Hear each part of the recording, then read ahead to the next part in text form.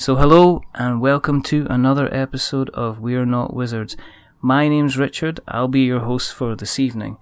Now, tonight's episode is it's going to be kind of like a Friends of the Show episode. And the title is There's Nothing Grim Down in Druid City.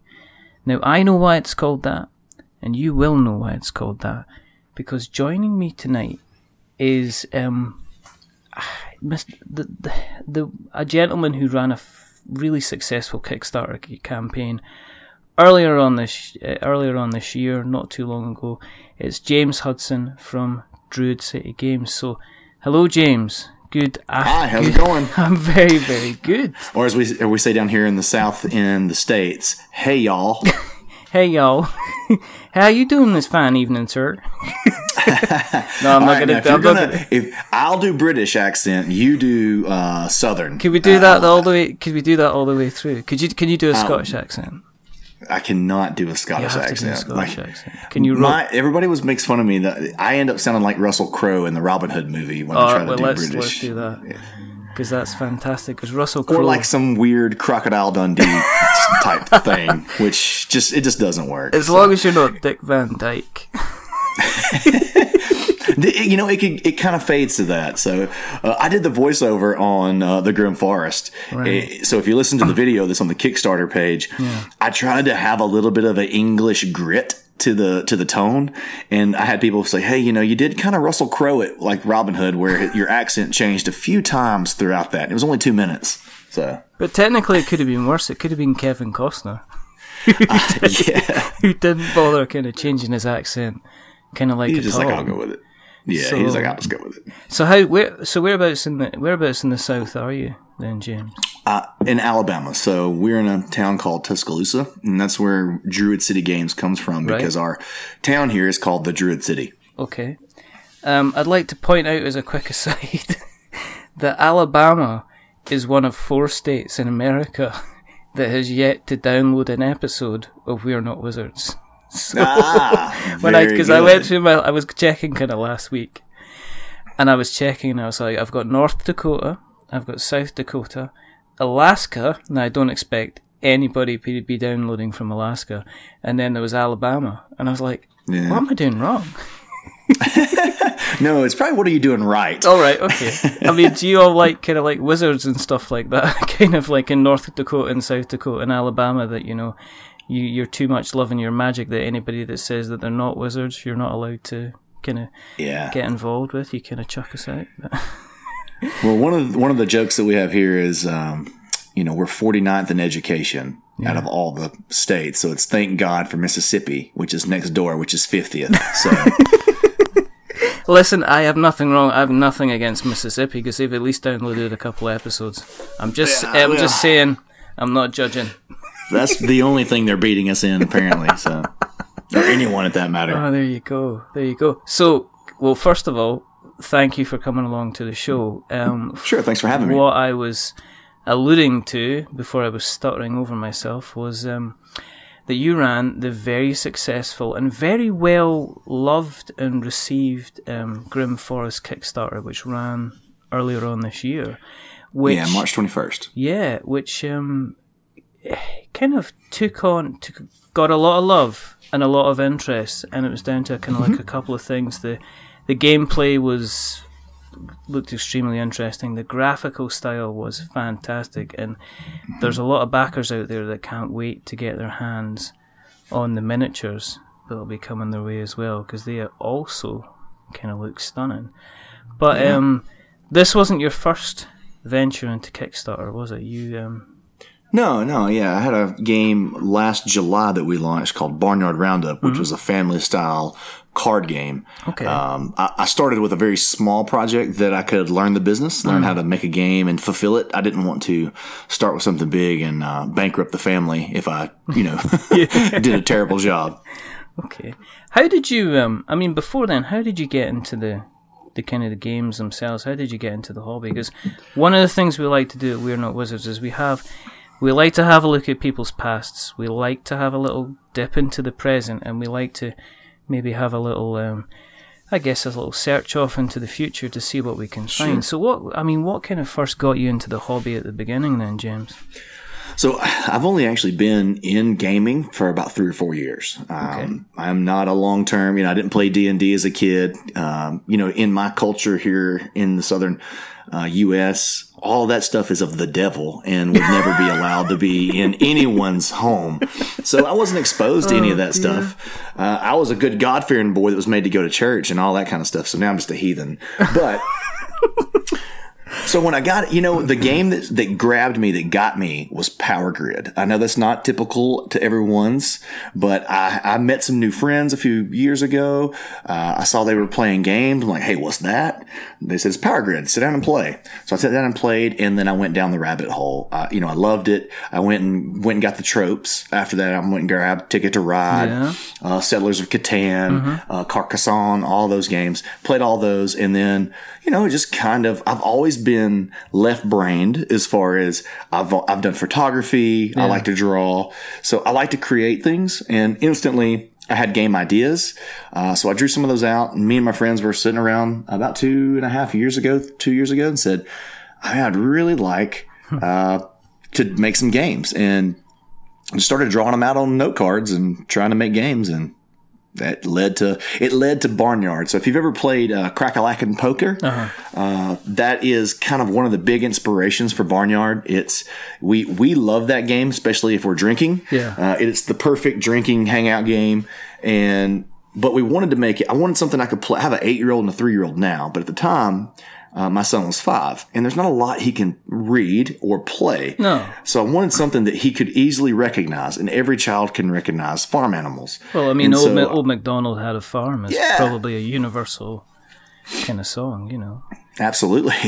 And, I didn't have to teach him. Whereas, in Crack-a-Lackin' Poker, it's really hard to tell the difference between like the snake or the spider and the scorpion. Yeah. They all kind of look similar. So anyway, and I never really liked that you're playing to have a first loser. I like to play things to win and have strategy.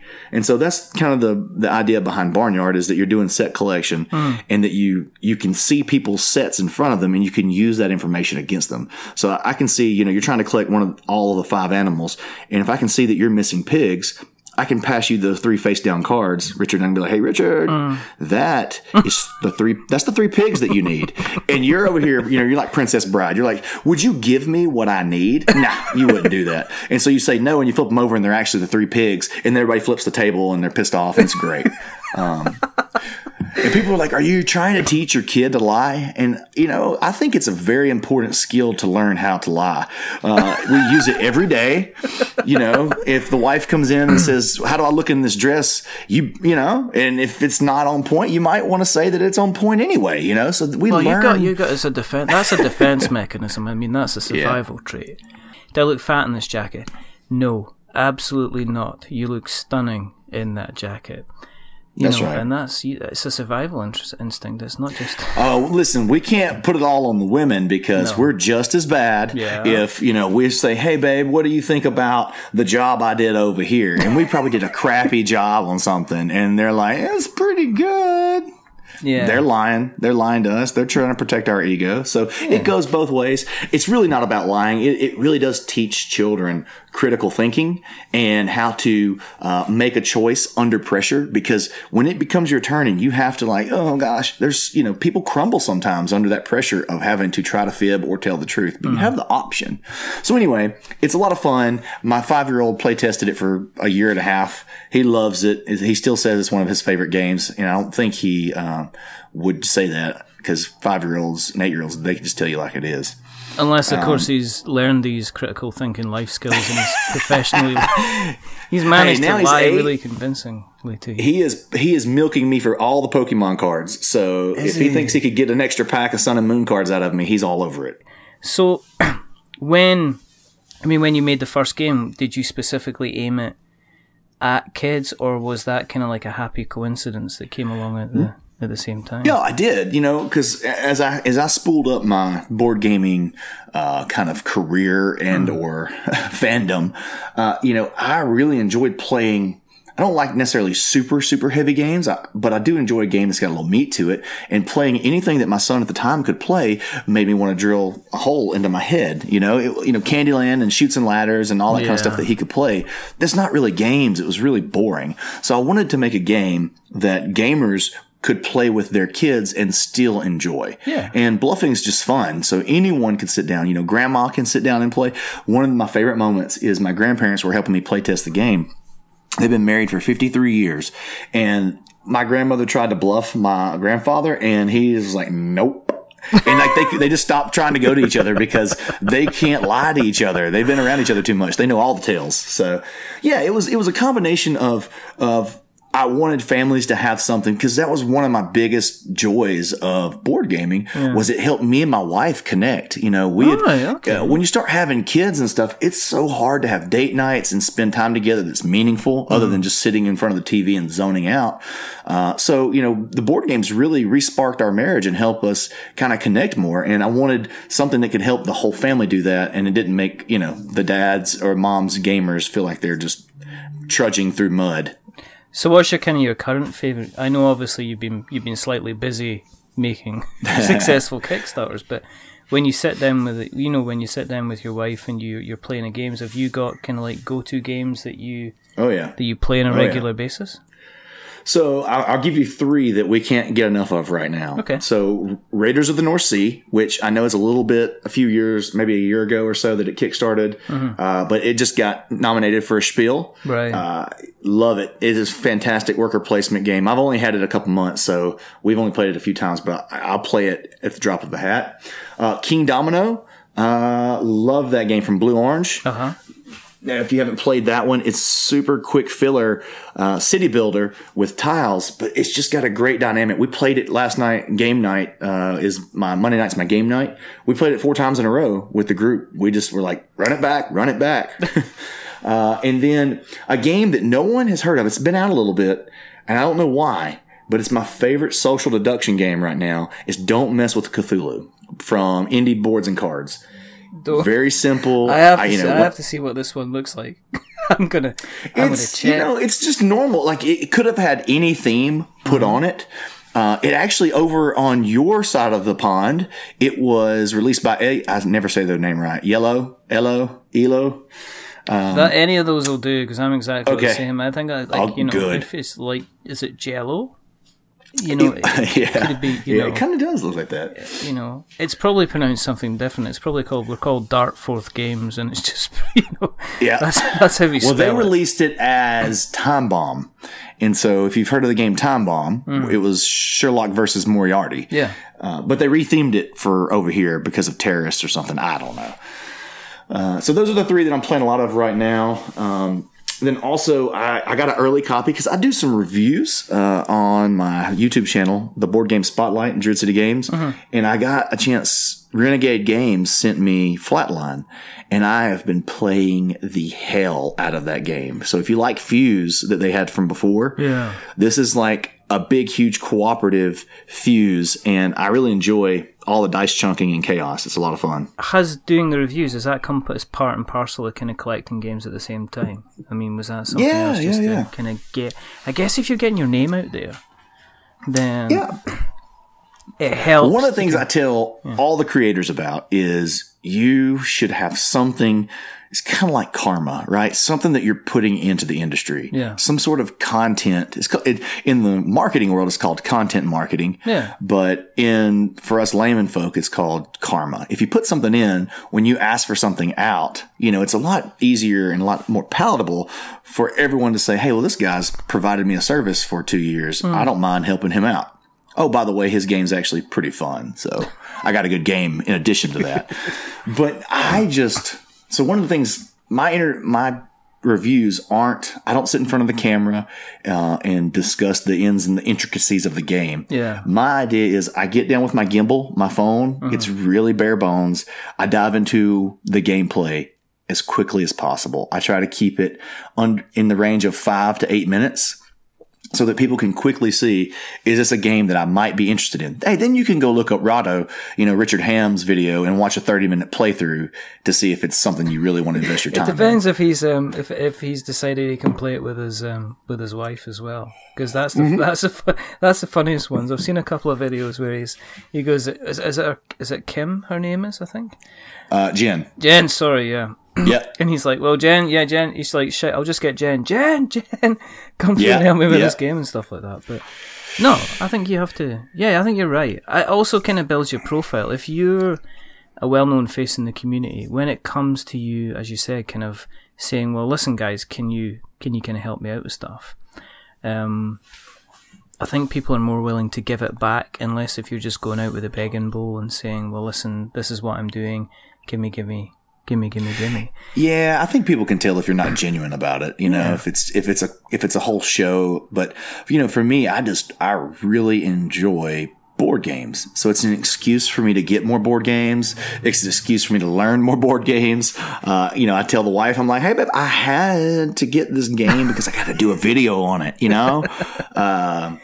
She's like, yeah, but I'm like, no. You got to play it with me too. So it's, now it's date night material. So you can't say no to date night. That's night.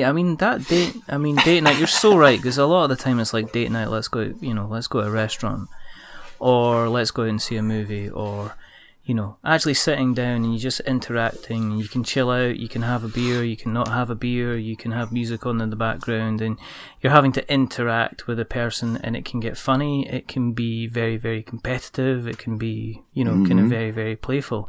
And that's what we always bang the drum on about, board games, is you have to be kind of semi-social about it. Even if you're playing something like semi-dry, like Power Grid, which I did play. And I enjoyed. I came last, but that's because I'm a man of very little brains. So I was kind of like, people are going like, right, I'm getting this, then I'm going to bid for this, and then I'm going to turn this into this, and then I'm going to produce this, and I'm just sitting there going, okay, so this is coal, right? This is the coal. This is the coal power station. Have you found, with your profile has obviously been raised with what happened with Grim Forest. Have you found it's been easier? Have you stepped away from the reviews at the moment while you were working on Grim Forest? Have you found people actually approaching you more, saying, "Hey, listen, could you do a run through in that kind of game?" Has that kind of happened at all? Yeah, it is really hard to balance everything, being kind of a small operation like this. You gotta. The reviews did definitely slow down during the campaign of Grim Forest, just because it's just natural. Something has to give. Exactly. You just imagine you lead it over a box and going, "Look, there's the counters. Okay, it's a game. Here's the instructions. There you go, and read it yourself." I'll catch you next week. Yeah. On my end, I've only got so much bandwidth, and so you got to you choose to do it wisely. But I kind of let everybody know within my groups and circles, during the campaign, they probably wouldn't see a lot of content. But it also helped that the first part of the year doesn't have a ton of new games. No. We're about to enter the kind of the high season between Origins and Gen Con and the UK Games Expo and then Essen. Those four kind of set the bar for the year on what's gonna come out. So yeah. Let's talk about the kind of the three little piggies in the room. So I didn't design Grim Forest. It's done by Tim Eisner. And so Tim Eisner is from Portland, and I met him. He did March of Ants. If you've ever played March of Ants, it's a really great 4X game. Yeah. And so I met him at Gen Con last year, around August, and we had met online and talked online. I'd helped him promote March of Ants a bit. And as we jived a little bit there at Gen Con, he was like, "Hey, I got a couple games that I've been presenting." I was like, "Oh, I'd love to see them. I just want to play them. I think you're a cool dude, let's go hang out." And so I played, at the time it was called Little Pig, and loved the gameplay. I tell people this, it was my favorite game that I played at Gen Con last year. And when I told him, he told me that it was available, we weren't even looking to publish anyone else's games. We had our own games that we were developing. Yeah. I put everything on hold. I said, you have to let me have this game. And so if you've seen the movie Saving Mr. Banks, it's the movie about Walt Disney chasing down I watched that P.L. Travers. Yeah. I watched that about a month ago, and it was... That was me. I was Walt Disney. He was a nice P.L. Travers, because no one's like P.L. Travers. She is wow.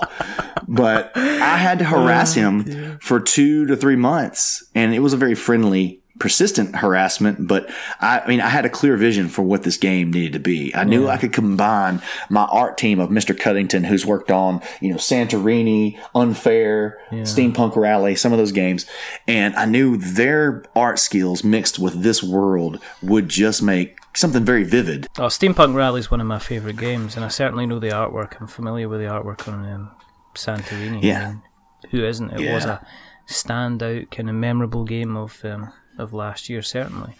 So, was there a lot of courting going on? Did you have to lavish him with gifts, or was it just kind of like the occasional text message? Or I think he just he just saw my passion for the project, and I had to convince him that, hey, if you give me this project, I will put it at the front of my line. Like, nothing else will come before it. It will go straight to the front, and I'll pump it out as quickly as possible.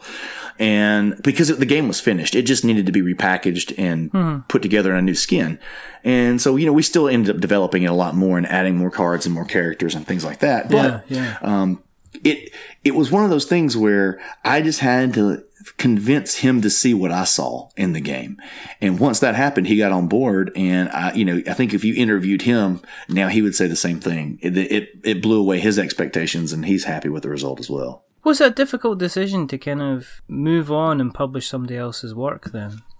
Or a little bit, I've definitely got some more of my own games that I'm looking forward to doing more with, but not really, because I like to facilitate fun, even like at game night. I'm the person who learns games and makes it so that when people show up for game night, no one's sitting around reading a rule book. We can jump right into a game. I'm explaining the game and we're playing it, because I want as many people to have fun as possible. And so I saw that his game had huge potential.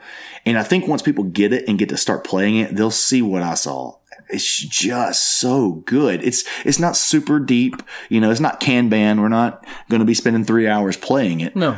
But it's such a vivid world that comes to life, and the gameplay is a lot of fun that everyone, I think, will keep this game on their shelf, and it will be their Gateway Plus game that they can bring people into the hobby with. Yeah, because it's in essence, you've probably explained this hundreds of times before, but it is in its base, it is kind of like a collect some resources kind of game. Yeah. But there are, as with always, there are certain things that influence it, like kind of other characters and cards within the game, which raise it to kind of different levels and kind of give it kind of additional tactics as well.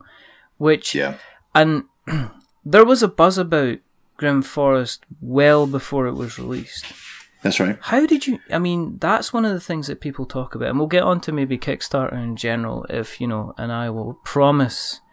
Hand on my heart, Mr. Hudson, I promise I will not rant and rave, because I am a ranter, but not a raver. Okay. But how important was it to create the buzz and create the interest beforehand? Was that one of the goals?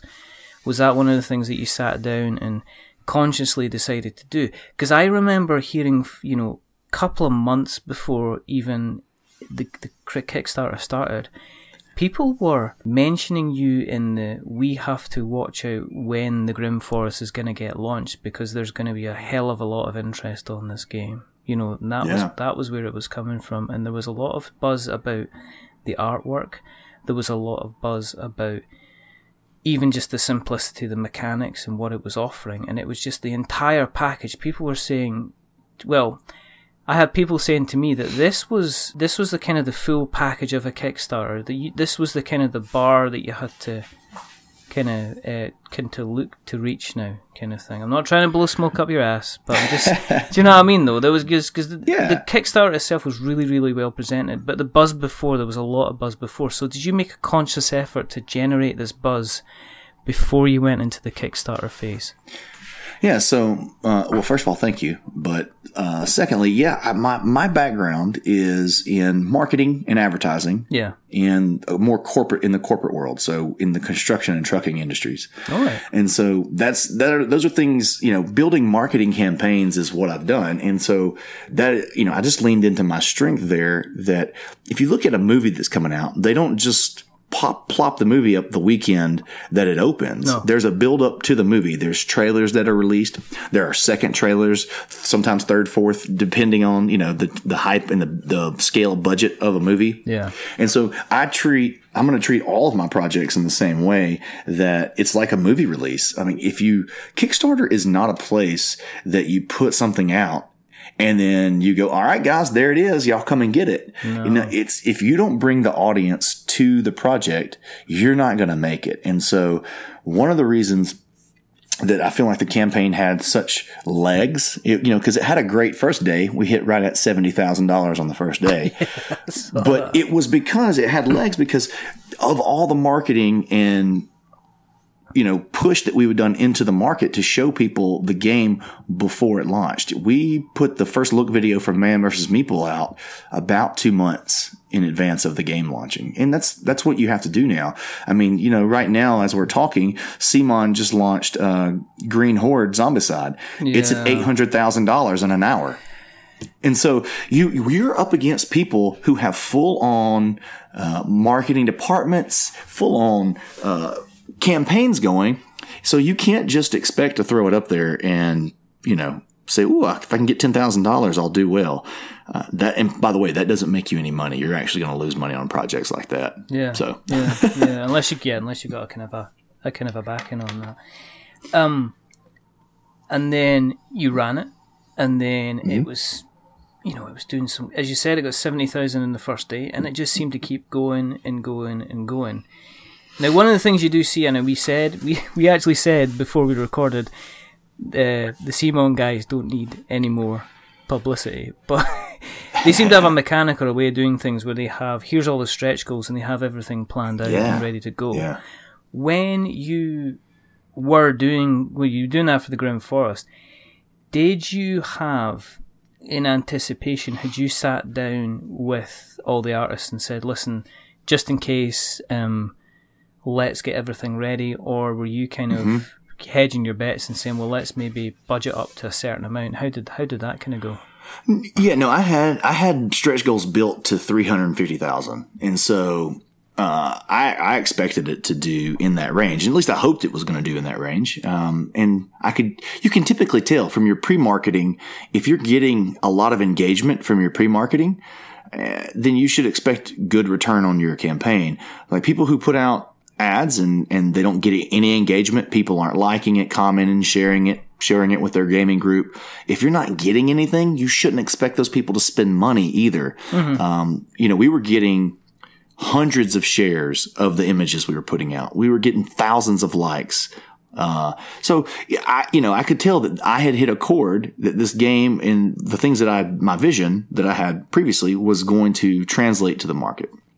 The other thing, and I'll do one quick word on the companies like CMON. There's a group of people out there who seem to think that CMON doesn't deserve and shouldn't be on Kickstarter anymore.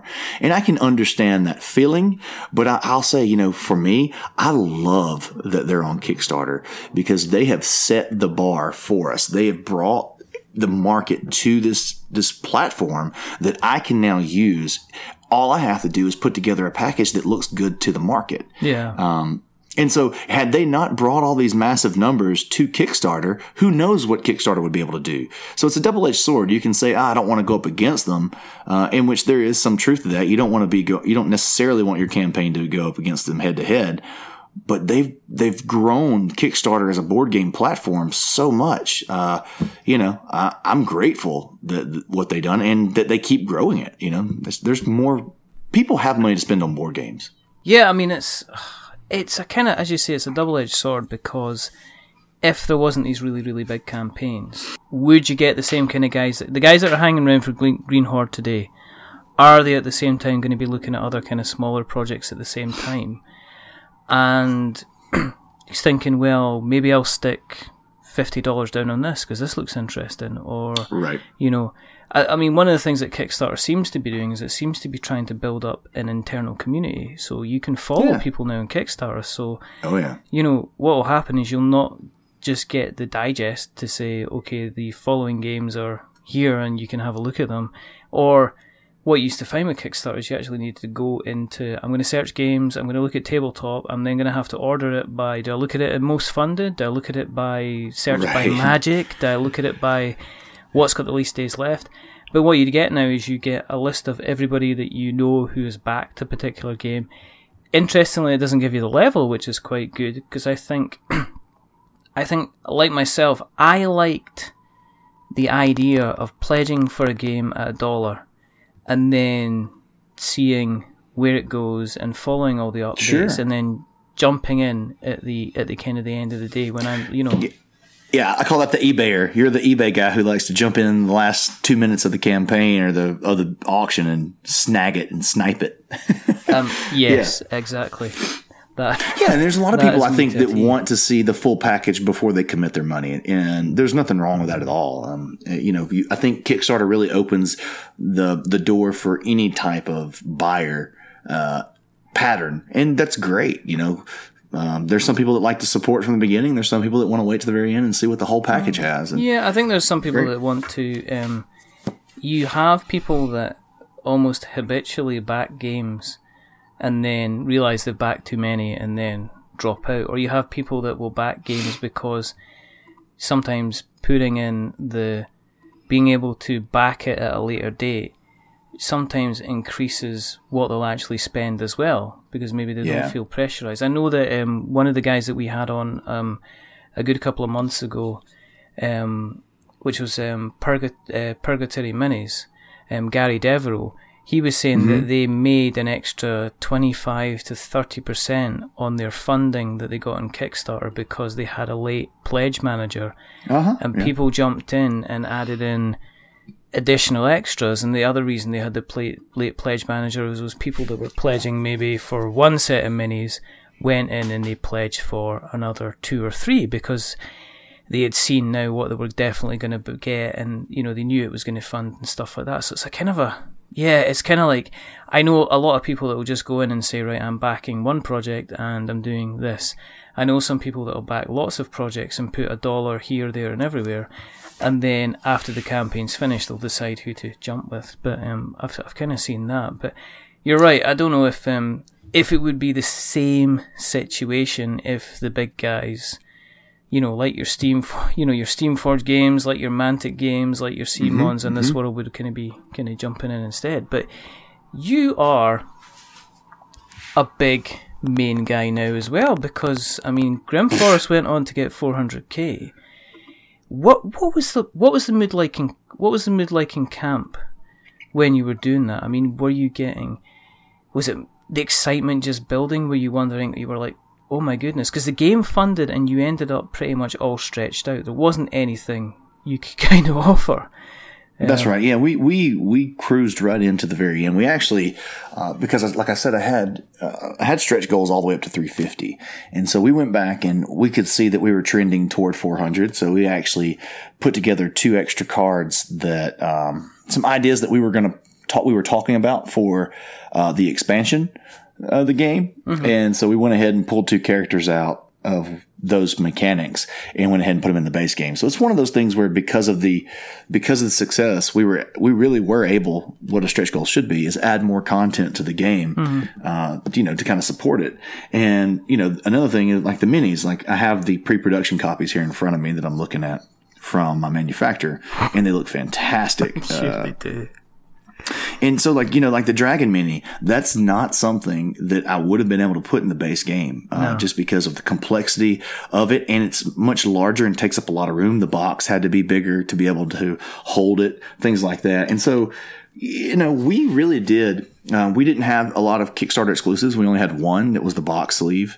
And, you know, we didn't offer a discount. We didn't, because I want the experience from the first person pick it up to the last person that buys it retail ever to have the exact same experience. I think we've all experienced that where we go, like I found out about Blood Rage after the Kickstarter. And so the first time I played it, I was like, oh my God, I love this game. I have to have everything that this game offers.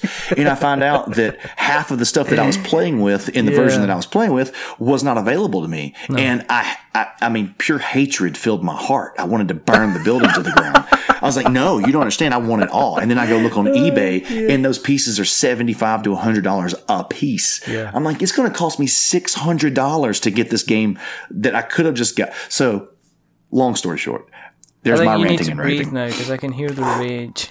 The blood rage, exactly. The blood rage is smelling. Yeah. I think we all like having something special that brings us to the party, but there's no reason that can't be something that's not exclusive to the game content. And so that's what we wanted to do. We wanted to make it where the backers got something cool. That box sleeve is going to be gorgeous. It's going to look fantastic on your shelf. It even has a little message on the back of the box specifically for the Kickstarter backers. Then from that, though, anybody who picks the game up can have the same experience and they don't have to feel like they got cheated. Yeah, I mean, they're just missing out a piece of cardboard as opposed to a mini that they'll never ever see again. There's a game mechanic, man. I gotta have that Fenrir in my Blood Rage set. Come on. I do. I've seen, and if I'm being honest, it's one of the things that I look out for. And if it is something that says exclusive, it kind of can put me off a little bit. It depends what it is. If somebody says to me fundamentally that the stuff will be available in retail, then I'm quite happy with that. I mean, Dark Souls, the board game, for instance, they've come out and they've said every single piece that you see will be out in retail, and I'm like, well, that's cool because it means I can hold back and I'm not going to have to, I'm not going to have to jump in with both feet and maybe sell a major organ in order to get all this stuff here. But we had plenty of people say, why should we back now if it's going to be the exact same in retail? And we said, you don't have to. Just support your friendly local gaming store. We love our retailers.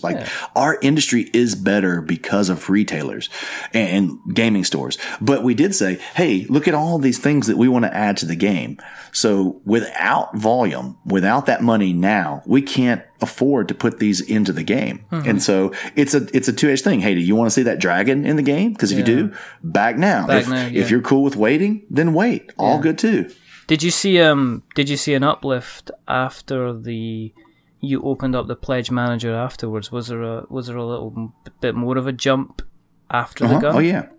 Yeah, and the Pledge Manager is still open, too. So if anybody's listening to this now and wants to get the Kickstarter version, they can still get that and get the box sleeve. But we will be closing that pretty soon, probably in the next 6 weeks, somewhere around maybe Gen Con. That's when we've got to turn in. Because the way that the manufacturing works is I've got to give them an exact number of how many of the box sleeves to make. Yeah. And then we're packaging our Kickstarter versions differently. They're going to be, if anyone listening got unfair, I'm totally copying Kim Brayback's shipping method of putting our games in a pre-mailer box. So it's going to have corner protectors and really thick cardboard that is shipped in the box on its own. It's because it just protects your game and it shouldn't be almost any damage that way.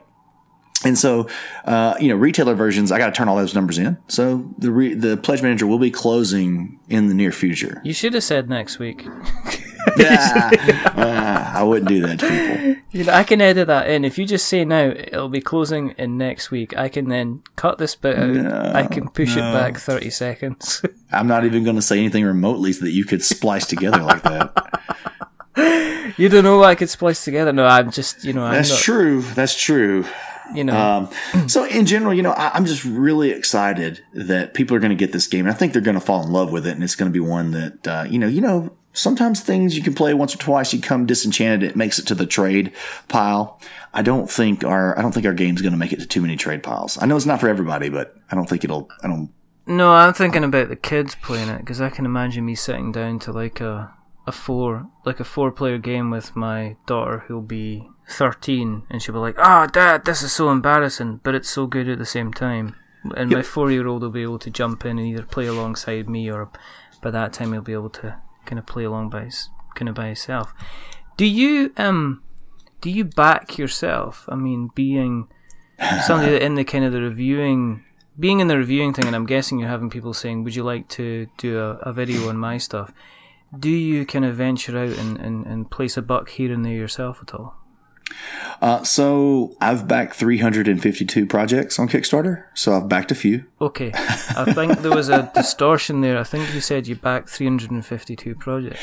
No, that's exactly right. 352. And so... Is your house made out of board games? It is. If you follow me on Instagram or Facebook, you'll see my office space, and it's shelves and shelves and shelves of board games. I think my collection's around 650 or so currently. Like I'm looking at my sheet right now, so I'm backing Metal Dawn, Street Masters, Role Player Expansion, Deep Space D6, yeah, I saw that. Kokoro Avenue, Carthage, Manhattan Project 2, Zombie Tsunami, Archmage Origins, Path of Light and Shadow, Heroes of Land, Air, and Sea. I mean, I can keep going. It's like I have about 35 active backs right now. I saw the Street Masters, and I instantly, my little Mega Drive chip in my brain went, Streets of Rage. Oh, yeah. Double Dragon, all that stuff. Oh, yeah, Renegade, the whole kind of Final Fight, the whole kind of thing, kind of thought about that. But I'm taking a look, but I'm also kind of backing away from things as well, just to, because the summer's coming over and you get to the point where I actually need to start playing these things. Do you get a chance to play all these games then? Yeah. I typically, I play, as soon as they come in, I get really excited because half the time I forgot that I backed it because I've backed so many. It's like a Christmas present randomly showing up on my doorstep. It's Christmas. I don't even really dive into the Kickstarter updates that I get in my email too often because I get so many. But I will say that when they show up, I typically want to, because for me, it's almost like research. I can see, how they presented their project, how well it did. What is the gameplay like? Did they undercook it as far as development? Could it have done something different on the graphics? For me, it's just part of like study for my trade. Do you look at it from a logistics point of view as well? And you're saying, well, who put this together? Who kind of shipped it out to these? Who shipped it out as well? What the kind of the packaging's like? What they've included in the box? Kind of. Do you take notes? I mean, are there guys that you kind of like, you get it through and you go, oh, for goodness sake. I dropped $120 on this and you packed it in a paper bag. Yeah, no, I've been surprised at how few projects I've been upset with out of 352. It's a pretty low number. Yeah. But I have definitely been underwhelmed by some people's presentation. And then I've also been really pleasantly surprised by some. So, especially like when I got Gloomhaven the first time, I was like, $79? What the hell, Isaac? Like, you are a crazy man. There is no way he made any money on the first round of Gloomhaven. Well, I think that's why he had to do the second round of Gloomhaven. And I'm not sure that he made any money on the second run either. Like, I still don't understand his pricing model for what's in that box. That's like 10 games worth of content for most publishers. So it's crazy insane what he did. But there's a bunch of games that are just really, really solid. I'm actually looking over at I have a Kickstarter shelf that's just like filled with Kickstarter stuff. And did you have Steampunk Rally then? Just as a quick aside. Uh-huh. Oh yeah. I have everything done by. I love that game. Yeah, I love Roxley. Roxley is, to me, they've also set one of the standards as far as the way game publishers should go about their business. I emulated a lot of their setup when I was building my Kickstarter. A lot of this, Richard, is not rocket science. There are really successful people out there, and you just need to mimic some of their stuff. Obviously you got to do what's true to you and present in your way. But if people are being successful with their formula, there's no reason that you shouldn't glean off of their formula and for yourself. You're not stealing. You're just kind of it's like sharing best practice. I mean, this is what you're talking about. I mean, if it was an organization and you were 15 guys in the marketing department, and you were saying, well, how did you get on with how did you get on with the 1.5 ton mini digger campaign? How did that go? Well, we did this and we reached out and we ended up reaching 15,000 people and we ended up turning over 12.5% conversion rate on that. That's amazing. Okay, what are we going to do with the 10.5 tonner? Well, we could do this. It's like everybody would share best practice. So I've seen it happen more and more because I am part of a Kickstarter. There's a UK Kickstarter group, and people will jump in and say, "Oh, you should be doing this." And a lot of the times, people will put up a preview of their Kickstarter campaign and say, "Okay, be as cruel as you like," and people just jump on and kind of give feedback on that. Right. And I think it's one of those things where most people who do Kickstarters, I'm gonna be harsh for a minute, right? No one cares about your feelings. So if I give you feedback that you don't like, I am very not sorry, because you need to hear this. Like, people would come to me and say, I don't like this. I don't like that. This is stupid. This looks bad. And I don't get offended. I go, tell me why. Tell me why you don't like it. Tell me. Because all feedback is good feedback, whether it's great. Now, are some people curmudgeons or some people trolls and they're just being, for sure. But there's still some truth to some of the things that they're saying that you can apply. So in my instance, like, I want to help people understand that some people are so in love with their idea that they can't separate their idea from what the market wants to spend money on. Oh, if if you can't package your game in a way that people can consume it. So one of the things that we wanted to do with Grim Forest is we knew we did not want to go over $49. And so that's another reason why we couldn't put a lot of the minis that we wanted to into the base game without severe financial risk, because we ended up packing a lot of plastic in a $49 game that also had subsidized shipping, because everybody hates paying to ship a game. Like, no one likes to look $49, great. Oh wait, $20 to ship it, so it's actually $69. Yeah. That's your real proposition to the market. Yeah. It's whatever people have to really put in, and so. It was refreshing for everybody in the UK to go, hey, I'm not getting walloped here. He's paying for the VAT. I don't have to pay for that. I've only got to pay, I think, what was it, $10 for shipping. So $59. Which is ridiculous. And then, it's just ridiculously small, because I've seen smaller games that have had much larger kind of shipping on them. That's because people didn't do their homework. They didn't approach this as a business model. And that's what people you have to do that. Like, if you don't, then you're just really selling yourself short, because you really are presenting a business proposition to a market. That's really what you're doing. So what's the next step? I mean, you've planted the flag in Kickstarter, and you can claim, a massive victory there. And I'm just, what's next? Where do you go after this? What do you do after this? Do you get it?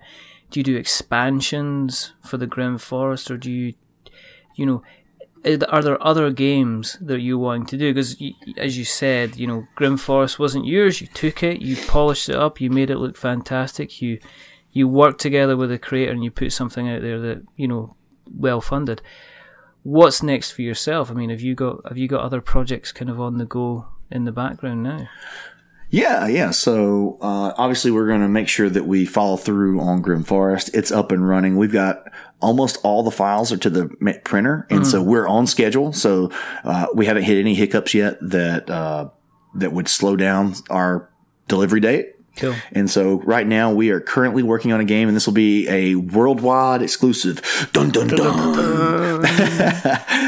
We've got a game that we're working on that we hope to launch in the late third quarter, early fourth quarter on Kickstarter. The name of this game will be called Alice's Wonderland. So it is a worker placement game that is set in the universe of Alice in Wonderland. And it's a very whimsical, fun, again, Gateway Plus type of game. So think Champions of Midgard, worker placement, dice rolling, whimsical world that is just going to look fantastic. I'm actually working with the artist on the cover art now, and I'm working with Tim Eisner. It's going to be another Tim Eisner game. Oh, excellent. And actually, he's actually designing this one with his brother, Ben Eisner, and they're going to go by, get this, all right, this might be the first time the world's ever heard this too, the Brothers Eisner. So cool. And so, I'm really hype about this game. We played a prototype version 2 weekends ago with Tim and loved where it was going. Love all the characters. So again, it's going to be a very, what's probably going to end up being a staple of our games is our miniatures and how, cartoonish our miniatures are going to be. Like, I love the life and the vividness that comes out of them, just like in Grimm. So I've already worked with my sculptor, and we've sculpted the first version of Alice.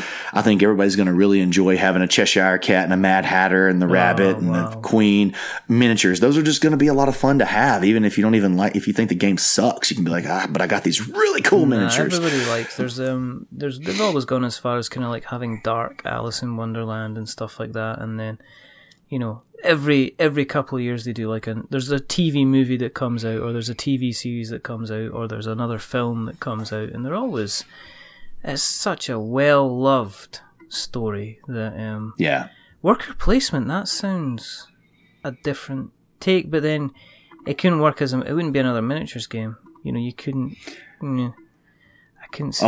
We've definitely got miniatures, and the way that they work is pretty cool. So I'm going to wait until we've got a little bit more developed to talk about that. Yeah, but it is really neat the way that they work, and how you access the different characters to get their powers to help you pull out whatever strategy that you're trying to pull off. So no, what I was thinking is you couldn't have like a one-on-one kind of, but I guess you could have a battling kind of miniatures game, but worker placement with minis, that sounds. Yeah, we need to have an Alice in Wonderland battle arena. You can build out her player card, and she gets, bazookas and very whimsical. It'd have a very Green Lantern kind of feel to it since it's in the Wonderland world. Everybody has removable heads. Yeah, for sure. And Cheshire Cat can just come in and just blow everything to smithereens. Yeah, absolutely. It sounds fantastic. Let's make that happen as well. That can be like a sub-mini stretch goal for it. That might have to be like a fan fiction type thing. I don't think you want to go down the fan fiction route with Alice in Wonderland. I'm sure there's some really, really kind of strange kind of stuff going on in the whole kind of fan fiction department kind of thing. So yeah. So that's coming out. That'll be the fourth quarter of this year. I think I'm going to shoot for sometime, the Kickstarter to be sometime in October, because I feel like I like the idea of Alice in Wonderland in October. It just feels very Halloween. Can I put you, Johnny, on the spot and put an invite in to say, will you come back onto the show and give us a chat more when you know more about the game? Sure, absolutely. Absolutely awesome to you heard it here first. And I'm hoping in the next few weeks so I can release the official cover art and the miniature and let everybody see all that, because I'm like a kid on Christmas Eve. When I get this stuff, I just I can't keep it to myself. So your kids telling you to calm down and grow up a bit as well. Dad, yeah, for sure, you're embarrassing us, kind of thing. No, my son. I'm turning my son into an ultra nerd. He's gonna be worthless to the regular world. No, there's nothing wrong. There's nothing wrong with that. There's nothing wrong with that at all. I was breaking out.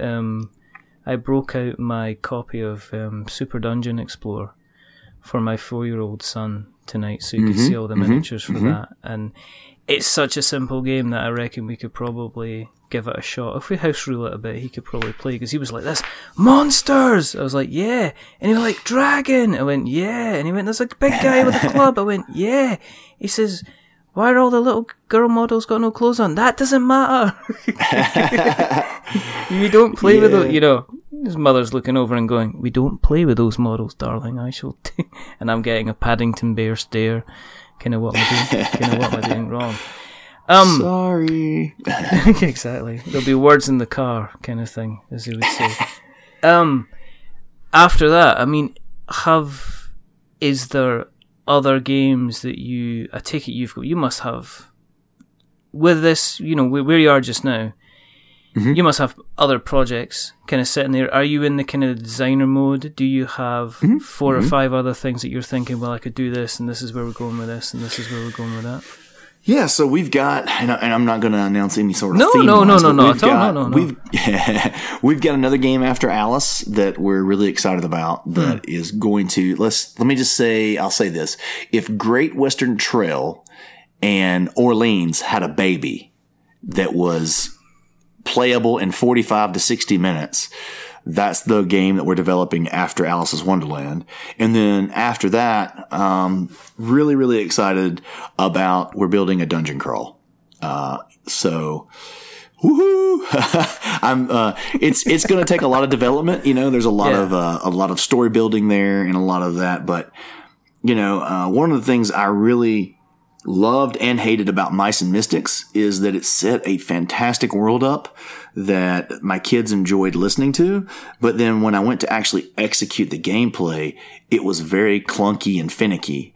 And so we're going to build a dungeon crawl that families can play together, but, the adults will very much enjoy. Yeah. So I played it as well, and you house rule it because you have to get through. There's nothing worse than getting through to a rat. Getting through to a rat, facing off against them, you've got 3 characters and you get wiped out because you've rolled the wrong dice at the wrong time. So a lot of the time I kind of house ruled it. And I love Mice and Mystics. I love it. Love the world. Love the story. The kids love the story. When I read them the preamble before the campaigns, they love it. But then we would start trying to resolve combat, and I'm having to check all the rule book again. I'm like, wait, let me make sure. Okay, so this cancels and that cancels and times 2, and I'm not sure, and oh my God. And then the kids are zoned out and they're over there. They're done. So we want to make it a very streamlined but still elegant, still has some depth to it. So, and plus the world that we plan on putting it in, I think is, if everything lines up, it's going to be what I hope people get used to seeing from Druid City Games, which is a very vivid, colorful, impactful world that they want to go, explore. Where'd the name come from? So Druid City Games is, again, I'm from Tuscaloosa, and so our city is called the Druid City. It is based off of the huge oak trees that we have here. So we have a river that goes in the middle of town, and it has just these enormous oak trees. And so it was called the Druid City. To me, it made perfect sense to be a nerdy type of thing with the word Druid in it, based on my hometown. And our logo was done by Mr. Cuddington. And, we kind of gave him that direction. Put a city in the background, river in the background, big, awesome oak tree. I love trees. I have a tattoo of a tree. Trees are kind of eternal and show you the whole life cycle and all that kind of hippie goodness. So. And you are now kind of on your CV. Your job title is game designer. That's right. So I have left my corporate job, and at the end of this month will be my last day, and I'll be a full-time game publisher. Wow. And so we're it's exciting and also vomit-inducing all at the same time. Because it's like away from the steady paycheck, but it's kind of like the thing is, But I mean, it must mean that must make a difference to kind of like your work-life balance, because you said you've got quite young. Your kids kind of sound quite young. So, 8 and 3. That's right. Yeah. Yeah. I mean, I've got 4-year-old, 11-year-old, 13-year-old. So I would probably jump at the chance if I knew I was going to be. I take it, are you going to be based in an office? Are you going to be working from home, kind of thing? Working from home, yeah. At least for now. Yeah. Or a coffee shop. when you need when I need some quiet. Yeah, exactly. Yeah, it's one of those things where like I get to kind of set the pace of my life now, and I'm going to take my kids to school in the morning. And it'll be fun. There's definite some long nights where you're working to midnight, and so but I. Yeah, but I know there's other days where you can just, when the sun is shining and the day's just right, and it's not too hot, and you can just you can grab the kids in both hands and say, absolutely. Let's go for let's just go out to the woods and just muck around for the day, kind of thing. So that's always yeah. I typically don't do that. I'm pretty married to my work, so I think that's one of the things that's made me successful even in my career previous to this. But I think that's one of the things. People romanticize the idea of being an entrepreneur and making your own, but typically if you're a very successful entrepreneur, you like to work. It's just part of you because it's one of those things where it's you want to go have some margin, but you also know if you're not working, you're not killing anything and putting it on the table to eat. So, no, I mean, the question I get asked is like, when I had, and I'll get asked when I say that you've recorded an episode, it'll be, well, how did you get James Hudson on the show? And it's like, I kind of asked them. Yeah, you just reached out and asked. I said, I sent him a message and said, you want to come on the show? I mean, that's as difficult as it gets. It's like, one of these, I don't know, my personal thing on an entrepreneur, and I'm not an entrepreneur, I mean, I'm in sales and marketing kind of thing. Right. So, and I'm not, I am, there's stuff you would always like to do, and it's a case of, but all you see in these kind of business guides is, here's the 10 things you need to do in order to be successful. And what I usually find is the guys that are the entrepreneurs are the guys that rip through the first 10 and then write the next kind of 5 or 7 themselves and just kind of keep working away at it. So it's not just, you can never say, I don't know, I have a lot of respect for someone like yourself that's saying, right, I have got myself to the level and you've worked hard and you're now at the point where you can say, well, this is me now doing things for myself, which is, and it's amazing to think this is all you're doing this on the back of cardboard, which is incredible. That's it. You know what? We sell fun, Richard. That's what we do. We promise people fun and we sell fun. And so if you can deliver that experience, people will pay you to have fun. Yeah. And people need fun. It's an essential part of life. Absolutely. Now, this has been fantastic. I am absolutely delighted you've come on, and this has been a thoroughly brilliant conversation that we've had. But if people want to keep an eye on what's going to be happening with Druid City Games, where can they find you on the internet webs? So I spend the majority of my time, I run a group on Facebook called Board Game Spotlight. Okay. It's really where I put all of my content. It's where I have all of my conversations about what games I'm playing and what things I'm working on. Typically, you don't see a lot of stuff about Druid City Games there. I do also have a Druid City Games website and Facebook page where we do updates. You can also go onto the website, druidcitygames.com, and sign up for the newsletter. So any major information, game releases, things like that will be funneled through there so you won't miss it. But yeah, Board Game Spotlight's a great place because we've built a really cool community. And like this week, Flatline from Renegade Games, I did a review for it, but we're also giving away a copy to kind of inaugurate the release tomorrow, actually, on the 31st. I don't know when this airs, but the 31st is the release. So I have a lot of publishers that give away a lot of games and do a lot of spotlights of the games that they're doing, a lot of Kickstarters. So if people want to come and check out more board game stuff online, that would be a good place to do it. I mean, we'll make sure we put a link in the show notes. Sure, that'd be great. I take it you're on Twitter? We're on Twitter, Instagram. I do Reddit a good bit on the board game group. What is it called? The board games subreddit over there. Mm-hmm. I think it's actually just our board game. Yep. I think. Yep. And then obviously I put all of my content on YouTube for reviews. Druid City Games on YouTube. So. Okay. Well, as I say, normally what we do is, we will put the links in the show notes, so we have notes to show, as always. No, it gets worse. There's James, listen, thank you very, very much for coming on. Yeah, thanks for having me. It's been a lot of fun, and I know that people are going to be going, but the Kickstarter was like a couple of months ago. Why are you speaking to him now? It's like, because I like speaking to people and I'm nosy. That's the kind of way. And there's always stuff going on. So I mean, absolutely. This is to me, and I've said this before. This is when the real work starts after the Kickstarter. Yeah. Delivering the thing that you said that you could do. So yeah, this is a good time to talk to people.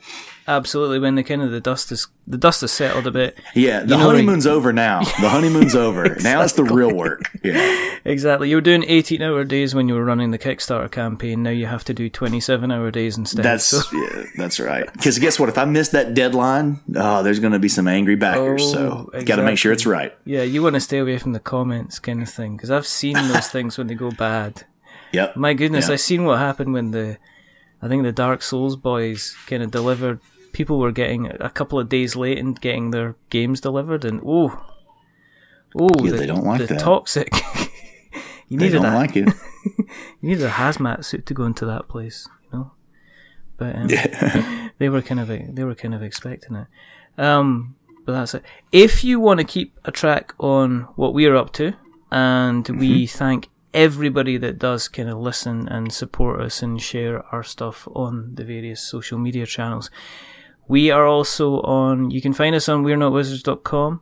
You can find us through Facebook, which is We're Not Wizards. You can find us through Instagram, which is We're Not Wizards. You can find us through Twitter, which is also We're Not Wizards. You can search for us on iTunes or Apple Podcasts, as they're now known. If you search for We're Not Wizards Tabletop Podcast, then you will find us. If you wouldn't mind, we always appreciate a nice little rating. So as we always say, and I'm not going to say it until I get a court injunction stopping me from saying the same joke. We've heard it 69 times. We might as well hear it again. Don't give us a 10, because that'll make us big-headed. And don't give us a 1, because that'll make us cry. Just give us a 5, average, because we are definitely average. But and that would be fantastic. There are only 2 things left to do.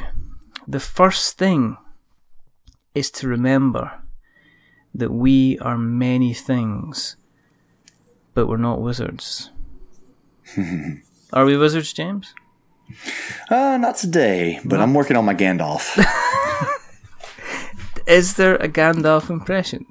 Go on. Do you mean it to be a good day? Or do you simply mean that it is a good day to have a day? A wizard is never late. He's always on time. Yep. That's right. And the second thing to do is to say goodbye. So it's a goodbye from the thoroughly entertaining James Hudson. Say goodbye, James. Goodbye, guys. See y'all. I do love that lilt you got there. And it's a rather terrible accent from me.